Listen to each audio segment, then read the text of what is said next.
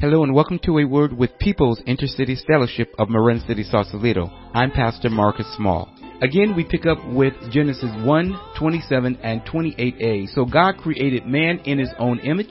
In the image of God, he created him. Male and female, he created them. And God blessed them. And God said to them, "Be fruitful and multiply and fill the earth and subdue it." Of all God's creation, mankind bears a uniqueness that is not subservient to any other. Mankind is fearfully and wonderfully made.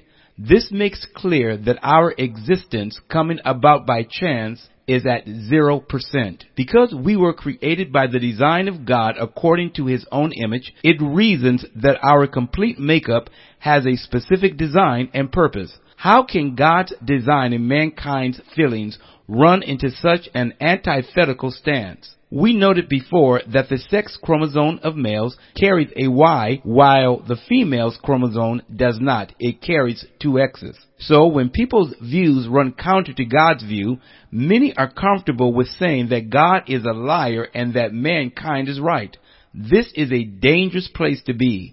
The created has said to the creator, "You are wrong." So what standard is the created using in determining that the Almighty God is wrong? You cannot make up the standards as you decide. Mankind's warped views have been elevated above the standard of God, and people believe that they are right and have standing before God. When people get upset when they are told that males can never be females and females can never be males, it shows the fallacy of their argument, because they want feelings to be used as the standard measure rather than facts.